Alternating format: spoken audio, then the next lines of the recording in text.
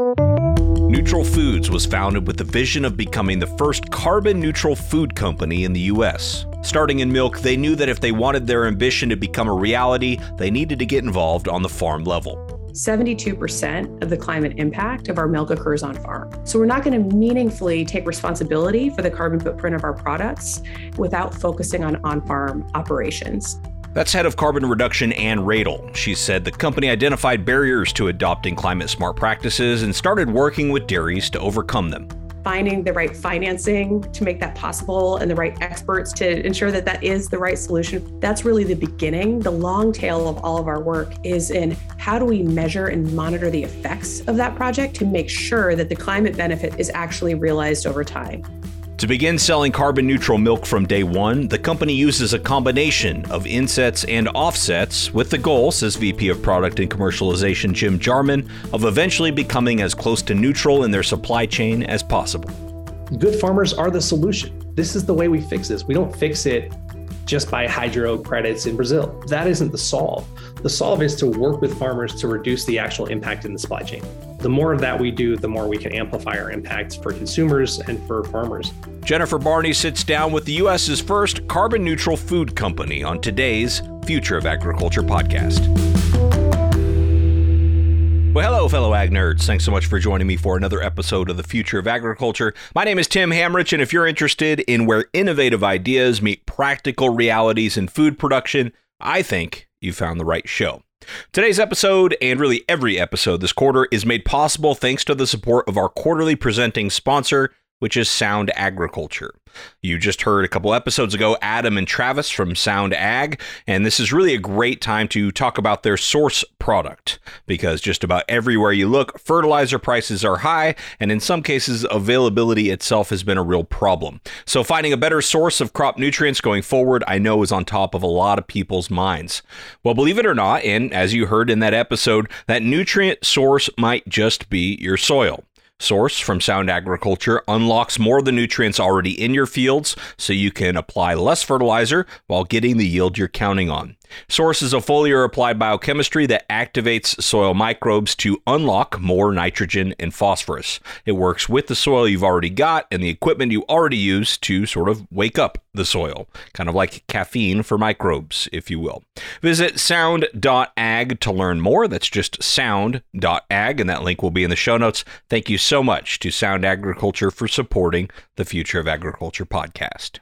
All right, now to today's episode, and today's story is put together by my guest co-host for today, which is Jennifer Barney.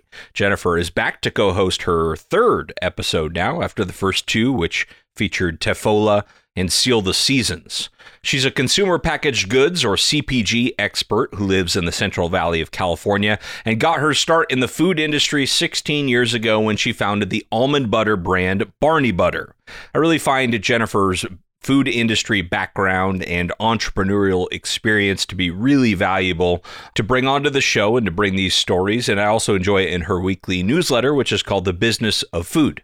You can subscribe to that at jenniferbarney.substack.com. Link to that, of course, in the show notes as well. But Jennifer, thank you so much for coming back to co-host another episode. Hey, Tim. Thanks for having me. Well, this is an interesting one. So the guest you're featuring today is in kind of the carbon neutrality part of the industry, which is a really hot topic right now.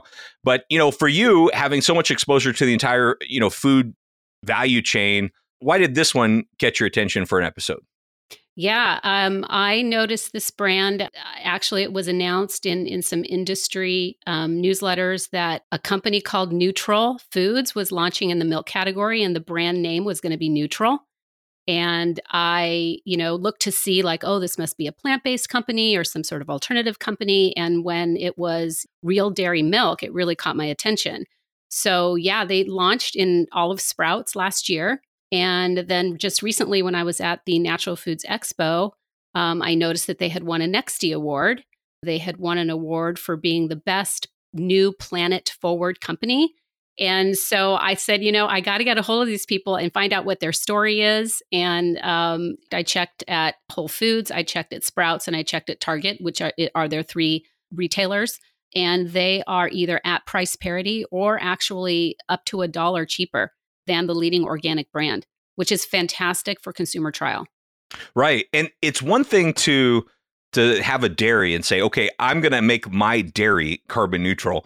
But it's a whole other thing to, at scale, say we're going to offer milk to all these stores. I don't know how many Sprouts has, but it's got to be a lot. And it's all going to be carbon neutral, and then have to work with the individual dairies to get them on board. That to me is just like a crazy feat that I heard about. I went, that just seems impossible to me. Yeah, exactly. And that's exactly what they're aiming to do. So milk has a huge household penetration, right? It's 93% of households have fluid dairy milk. They're starting with milk. They also have some butter. And I understand they're launching ground beef in some select stores. But yeah, they really are not working in the fringes of things. They're getting at the heart of things, which is on farm, and kind of eliminating whatever friction that might be, whether it's expertise or financial or measurement. Really, I think that's also a hard one, is, quantifying it. Absolutely. Yeah. And I'll be honest, when I first heard about this company, the first thing I thought was, that's really a smart idea branding wise, but can they really back it up? And if so, how? How do they do that? How do they do all that MRV? And what's in it for the farmers that they're working with? And how do they sort of incentivize them to make changes that maybe benefit all of us as society, but maybe not always directly benefit them, at least in the short term? So that's really what today's episode is all about. We're about to bring out Jim Jarman, who's Neutral Foods Vice President of Product and Commercialization, as well as Ann Radel, who is the head of carbon removal, to answer questions just like those. And for those of you listening, Jennifer also interviewed Neutral Foods CEO Marcus Lovell Smith, along with Ann and Jim. But due to some time constraints for the episode and an audio issue, you're actually only going to be hearing from Ann and Jim today. But this content is absolutely worth sticking around for, because I think once you hear the approach that they're taking and the rigor that they're applying to this, you might also be convinced that they are one of many who will likely take similar approaches in the future. All right, I'm going to drop you into this interview where Jim Jarman does a great job of sort of setting the scene for today's episode when he explained to Jennifer what compelled him to join this budding startup after a career in the dairy industry that included positions with companies like Cargill, Land O'Lakes, and Organic Valley. The cool feature for me is that I've been working with Neutral since literally its founding. So when Matt Plitch, the founder of Neutral, was looking for a source of milk, because he had this crazy idea about this company he wanted to start, he called Alpenrose out in the Portland area and said, "Hey, can you guys bottle milk for me?" And they said, "Sure." And he said, "Where do I get milk from?" And they said, "You should call OV." And I was at Organic Valley at the time. And I very distinctly remember these early conversations with Matt. And I had a very candid conversation with him. And he said, "Matt, if you get to know me, you're going to find out I'm a pretty straightforward guy. And I got to ask you right out of the gate, why do you think Portland doesn't have enough organic milk? Because I've got lots of data that tells me there's organic milk there. What is this idea?" And he said, "Well, I actually don't really care about organic milk specifically. I care about starting the first carbon neutral food company. And I'm starting with milk because it's in 93% of houses. And there's a direct connection that many people already understand between cows and emissions. And this is where we're starting. But we've got this vision to do something different." And so from the very beginning of Neutral's endeavor, we were partners. And so I remember pitching this internally into why we would take a bet on this little startup idea in Portland that's in an already saturated milk market and bring it to life. And so I worked with Neutral for a couple of years at OV. And when I was looking to leave OV, I didn't actually know what I was going to do yet. I kind of thought I might be leaving the industry. And it turned out to be a perfect alignment of the stars, that Neutral was looking to add some capability at the time when I was already out and trying to decide what to do next after taking a few months of chilling out, and kind of became the perfect, like I said, alignment of the stars to come and join this company that I was already really impressed with. I cared about their mission. It matched so nicely to me with what I thought the dairy industry continued to need in terms of supporting farmers and in terms of what consumers actually care about. To me, one of the most interesting things as a general concept today in business is how much of a disconnect there is between what customers and consumers tell companies and brands that they want and what brands and companies are motivated to do, and how that might be different than what consumers want. It's very, very disconnected. And Neutral felt like to me a place that you can start to really address what matters to consumers and what matters to farmers at the same time, while having this immensely positive impact on the future of the dairy food supply chain. We don't have a set of proprietary implementations that we're doing that nobody else could do. And in fact, if you think about like the grant applications that we put in for the USDA Climate Smart Commodities grants, we talked openly about how we can teach NRCS and other organizations about the types of implementations that we're doing so that we can magnify the impact. We have an ability to create change in our own supply chain for our own consumers, while also seeding the change that can happen in our entire industry that can be outsized to what we do, right? So at Neutral, we're a little startup brand. We're doing something new and amazing, and we're growing like crazy, and that's fantastic. But if you look at what percentage of the dairy market we are, we're going to be way less than 1%. And so if we can take the things that we're doing, even in a great scenario, let's say we become 10% of the entire dairy market, that would be phenomenal. We'd still only be 10%. The practices that we are putting in place, the way that we can help farmers and help communities learn these practices to put in place can be way bigger than what Neutral can ever do on our own. And so all of those things to me were part of the hook to say, why go be a part of this startup, this crazy idea, this little group of folks who think that they can change the world. One of the main reasons that Neutral started is we realized the ability to bring people that delicious, wholesome dairy that they love, while also answering one of the big questions and concerns that more consumers have today than ever, which is what about the environmental footprint of what we're doing? And so by being on the cutting edge of that, we're kind of coming back to that original idea I talked about with what do consumers actually want? And how do we align our incentives as a company to what consumers actually want? Instead of saying, well, we want to do something and we don't care very much about the consumer, we need you to just get on board with what we're doing. And that, I think, is a thing that Neutral can offer that's different than just about anybody else in the marketplace today. And I think that when you can bring consumers a thing that they care about and that they're asking for, and you can do it in a way that also supports your food supply chain, supports farmers, tons of benefit there. That's also why we're carbon neutral since our founding.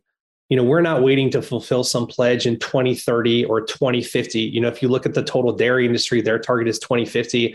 And no offense to all those guys, but not a single person that works at one of those companies today is still going to be there in 2050 when they finally fulfill that pledge. That's on us. We're carbon neutral today. We want to make sure that people can come and get that answer today. And so as awareness around, consumer impact on climate change has grown and folks look for solutions there, it really makes a ripe opportunity in the market for somebody to be able to come in and bring them what they're actually asking for in a way that's differentiated versus anybody else in the market. So what we want to do is give people the opportunity to make an impact every single day.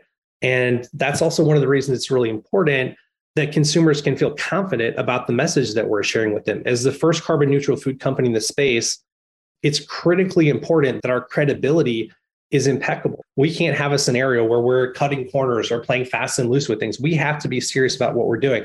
Part of the reason we have such an amazing science advisory group, part of the reason we have Anne Radel as our head of carbon reduction, she's a badass. She's amazing. She is a magical human being, but we have to be credible. So that's part of the reason we work with organizations like SCS. So when consumers pick up that carton off the shelf and it has that SCS logo right on it, they know it's been third-party certified by one of the most rigorous standards of anybody in the industry to make sure that we're doing the work that we say that we're doing. Great. So Neutral being a consumer-facing product, it's the name of the brand. So I would love to dig into how it is that you partner with those farmers. What are the programs that you are putting in place? And we have your head of carbon reduction, Anne Radel. And thank you so much for being on. And, I would love to just hear from you a little bit about on the farm and the programs that you're putting in place, and really what types of farmers are you partnering with at this time, and where are you along that trajectory of partnership? Absolutely. Thank you, Jennifer, so much for having me. Thrilled to be here. I think that when we talk about the work that we're doing on farm, it might be helpful to orient that work within our operating model. So for each of our products, we begin by rigorously evaluating the cradle to grave or life cycle carbon footprint of those products. So it's a very specific scientific analysis that leads to a life cycle assessment. We're incredibly fortunate to partner in that with a gentleman named Dr. Greg Toma, who's arguably the seminal expert. He spent 12 years of his career evaluating the carbon footprint of a gallon of milk. And he's visited 500 dairy farms in that pursuit. So working with Dr. Toma, we fine-tune his models and calculations to build this really incredibly robust and conservative estimate of the climate impact for every product that we make. That evaluation tells us where are the largest sources of greenhouse gas emissions in making that product. And frankly, it's the feedback that is telling us we need to focus on farms. So by that, what I mean is when we look at our life cycle assessment, it tells us what's the carbon footprint of the fertilizer used on farm? How much of the carbon footprint comes from cows burping? All aspects of farm operations, all aspects of manufacturing and transportation, everything that happens in retail, everything that happens in home when it comes to consuming our products. It's a very broad analysis. It also goes very deep. The net of that analysis is 72% of the climate impact of our milk occurs on farm. So we're not going to meaningfully take responsibility for the carbon footprint of our products and eliminate that without focusing on on-farm operations. And to simplify that analysis, we know that the three largest drivers of the carbon footprint of dairy, especially for the unique pasture-based, relatively small farms that we partner with, it's really all about finding ways to reduce enteric methane, reduce greenhouse gas emissions by improving manure management, and changing how feed is produced. There are opportunities to both reduce the carbon footprint of how that feed is produced and even find ways to try to put more carbon back into the ecosystem by, for example, developing projects that are designed to increase soil carbon. So we know that we can reduce greenhouse gas emissions by changing what cows eat. And one of the projects that I'm really excited about, we're pioneering currently across, I think, 7 or 8 different farms, is modifying forage to optimize for these secondary metabolites that plants already produce called tannins. So if you taste that wine that's not quite ready and it gives you like that little bit of a pucker, or that fruit that's not quite ripe, what you're tasting are tannins. Plants naturally produce these. It's a way of warding off herbivores. But research tells us that if you optimize, and cows don't want to eat something that's completely bitter, but there's a sweet spot where if tannins make up the right amount of a cow's dry matter intake, all of these fantastic things happen. They shed parasites, they reduce somatic cell count, which is an important aspect of cow health, so it improves animal welfare, and has been shown to naturally reduce enteric methane production by somewhere between 10 to 20%. So we have those projects going on at 7 or 8 different farms currently. We're doing that research closely, working with, of course, the producers, as well as academic researchers at Oregon State and Utah State University.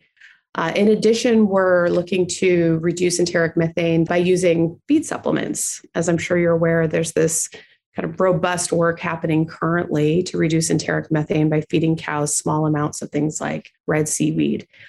So we're pursuing kind of a myriad and diverse approaches there all around enteric methane, in addition to reducing manure-related greenhouse gas emissions on farm by better managing manure. Basically, if a dairy farm typically works the way a typical dairy farm works, when they're managing manure, that manure is flushed and stored in a pond or lagoon where it decomposes anaerobically and has a significant greenhouse gas efflux or methane output. If you intercede in that operation and actually process that to separate out those manure solids such that you can beneficially reuse them as compost, you can significantly reduce that manure-related pillar of on-farm emissions by anywhere between 19 to 50%. So we're investing in projects like that. In addition, as I mentioned, you can reduce on-farm emissions by modifying how feed is produced. So we're working with a conventional producer in Washington right now, interseeding or intercropping multiple species to keep down weeds, to improve soil carbon, and to reduce the amount of pesticides that they're using. So that's just a sample of some of the projects that we're developing on farm. Amazing. So these projects require investment, and a lot of farmers, particularly smaller, are feeling the squeeze. It's tough to be in agriculture on a small scale in any commodity, but particularly dairy. So tell us a little bit about, whoever would like to answer the question about the investing part, the funding of these projects, and how it is that you are partnering? So when it comes to adopting climate smart practices or these interventions that I just described, we start that process by talking to producers to understand what are their long-term goals and desires for their operation. What are the unique characteristics of that farm? Every farm is completely unique. So that presents a subset of solutions that we can then develop on farm. And important in that conversation, as we're working to better understand what are the producers' goals for their operation and what are the right mitigation solutions that exist, is a really tactical discussion of what are the existing barriers that are keeping that producer from adopting a no or lower greenhouse gas emitting solution today. So we certainly know that financial access is a major barrier, but not the only one. So when it comes to helping producers that we partner with address that hurdle, we provide funding in the form of grants directly to those producers to offset costs and frankly de-risk adoption of introducing a new feed supplement, building a new manure management capability, changing how their feed is produced. In addition to that financial investment, which has ranged anywhere from approximately $2,000 to $40,000 per farm that we've worked with, we also bring in subject matter experts who can truly partner with that producer in understanding their options and mitigating their options. And so part of our support comes in the form of direct grants. Part of our support comes in the form of bringing to bear the best academic experts and innovators and consultants to really hold all of our hands to make sure we're making a good decision. And last, we provide support in the form of project management and project oversight. So with every project that we develop on farm, getting that project in the ground, finding the right financing to make that possible and the right experts to ensure that that is the right solution for that farm, that's really the beginning. The long tail of all of our work is in how do we measure and monitor the effects of that project to make sure that the greenhouse gas benefit or climate benefit that we anticipated up front is actually realized over time. So those are some of the buckets that we're using to support the producers that we work with. Carbon neutrality by definition means that the footprint of the product that you generate gets neutralized in the environment. And so it's not a requirement that every part of that neutralization has to happen in a specific place. By far, the most important thing that we do is the work on farm to reduce emissions there. That is by far the most important work that we do. But we also use carbon offsets for sure. And that's an important part of what we do as well. Especially for a new company, it would have been impossible for us at launch of our business to go out and have the farm projects in place. That would not have been possible to generate all the work on the farm before we ever had a revenue stream to support it. And so, for us, the thing that I think will set us apart is the reductions that we're actually doing in the field with farmers. That is, like I said, by far the most important thing that we do. So if you take a look at the current projects that are underway in scoping right now, you've got 23,000 metric tons of carbon that'll get reduced from the environment from all of those projects, right? Now, one of the things that Ann will talk to you about in way more detail and way more eloquently than me is what it looks like to measure the outcome and when you start to get to count that outcome against your reductions, right? Let's say we put in a project that's going to reduce the amount of emissions that come from the manure side of a farm, right? If we put in a solid liquid separator, that's going to take the reduction of that emission significantly down by having a better process in place for nutrient management coming off the waste stream. Well, when that project goes in place, we can't start counting the emissions reductions until we can measure and verify it, right? We can't just say, here's an estimate. We're just going to put that in the bank and say, we're all good. Trust us. We have to say, let's get the project in place. Let's create the mechanisms to measure the impact of those reductions. Let's get them verified. And then let's put that into our carbon bank when we can do all of those things. Until that project comes fully to the measurement and verification stage, we won't count those reductions. So part of the way that we will show consumers that we are carbon neutral, even though we're doing that, we won't count those reductions yet. We're doing projects right now. We have been doing projects already that are reducing the emissions in the atmosphere today, that we don't count those reductions yet. We can't count them for us because of that credibility concern until we can measure and verify and have a rock solid way for consumers to say, yes, we know that you're counting that correctly.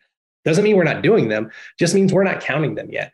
So the emissions reductions are occurring right now on some of those projects that we won't be able to verify and count in some cases for another year or two. And so carbon credits become the right avenue for us to bridge that gap. When we say we've got something that's starting, how do we make sure that we can have it neutralized from the beginning?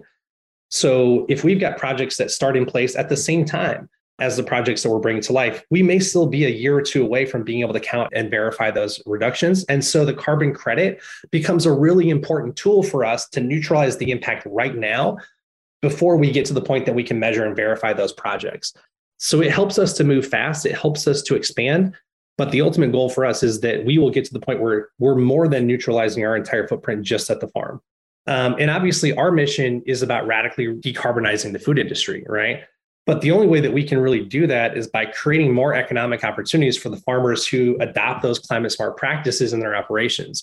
So those two ideas are really, really interconnected for farmers, and especially farmers that take a multi-generational view of time. But as we grow, that will become a less and less and less important part of what we do, because more of our projects will be in their lifespan.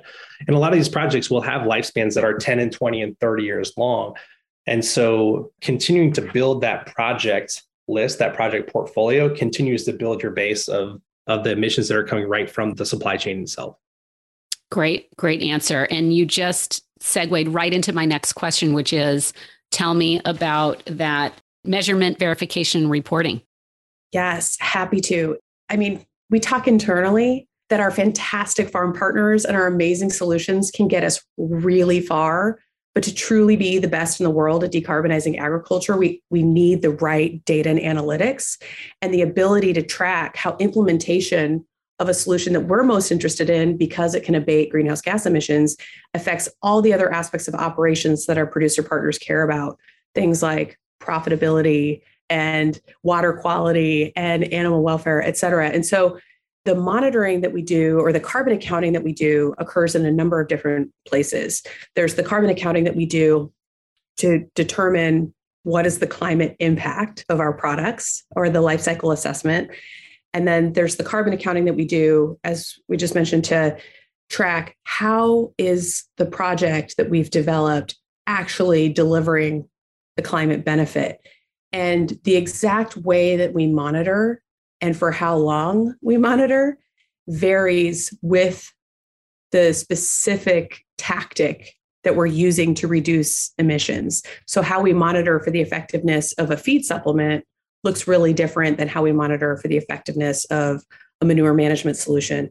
But at the end of the day, it typically involves close collaboration with our producer partners to ideally take advantage of the records that are easily accessible to farmers and reduce the farmer's burden of this measurement, verification, and reporting by engaging academic experts, or MRV experts, as it's sometimes referred to quantify that benefit.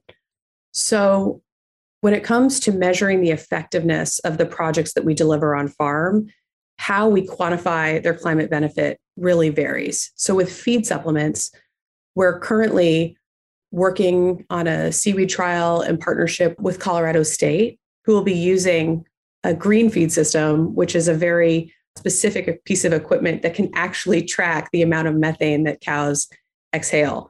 That level of rigor to test the effectiveness, we know not every farmer can implement, but we're hoping to build up the body of work and deliver research trials that can then help us hopefully streamline and scale that solution in the future. The monitoring that we do for a manure management project, for example, involves the very glamorous task of actually going out into the field and collecting samples of that manure effluent pre and post treatment, so we can actually track what is the reduction in volatile solids, because that has a direct correlation to the climate impact of those projects. When it comes to the wild world, where we're actually trying to get more carbon back into the ecosystem via afforestation, for example, that's where our monitoring today is going to follow the path that has been established by existing carbon credit protocols. Got it.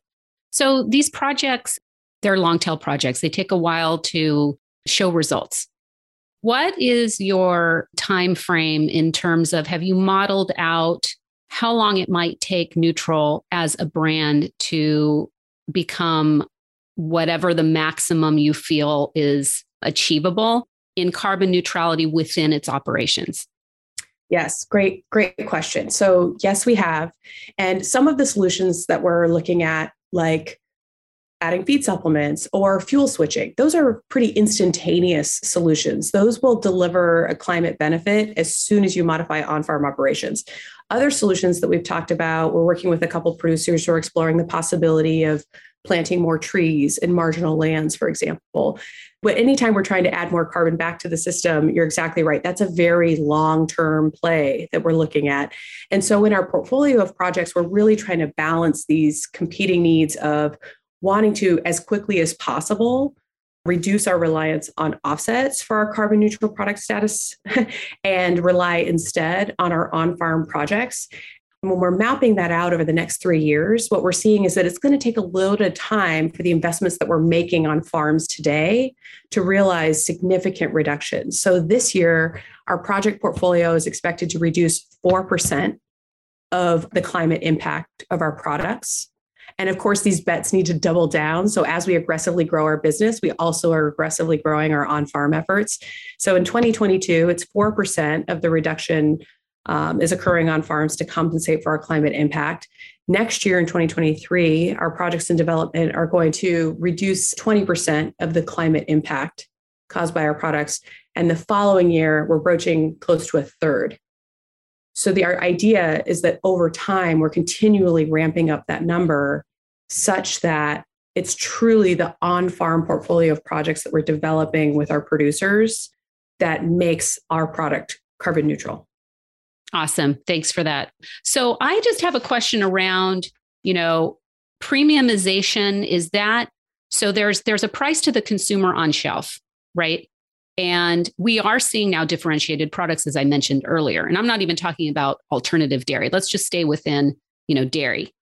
Is there a premium back to the farm for supplying you guys directly today? Or is that a thought for any time in the future?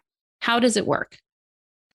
Neutral's mission is to reward producers for adopting climate smart agricultural practices, to fight climate change by scaling adoption of climate smart agricultural practices, and to meet consumers where they're at, providing carbon neutral options for the staples that they have. So there's a version of our growth where we become big enough that we have a completely segregated supply chain and we could just pay producers a premium.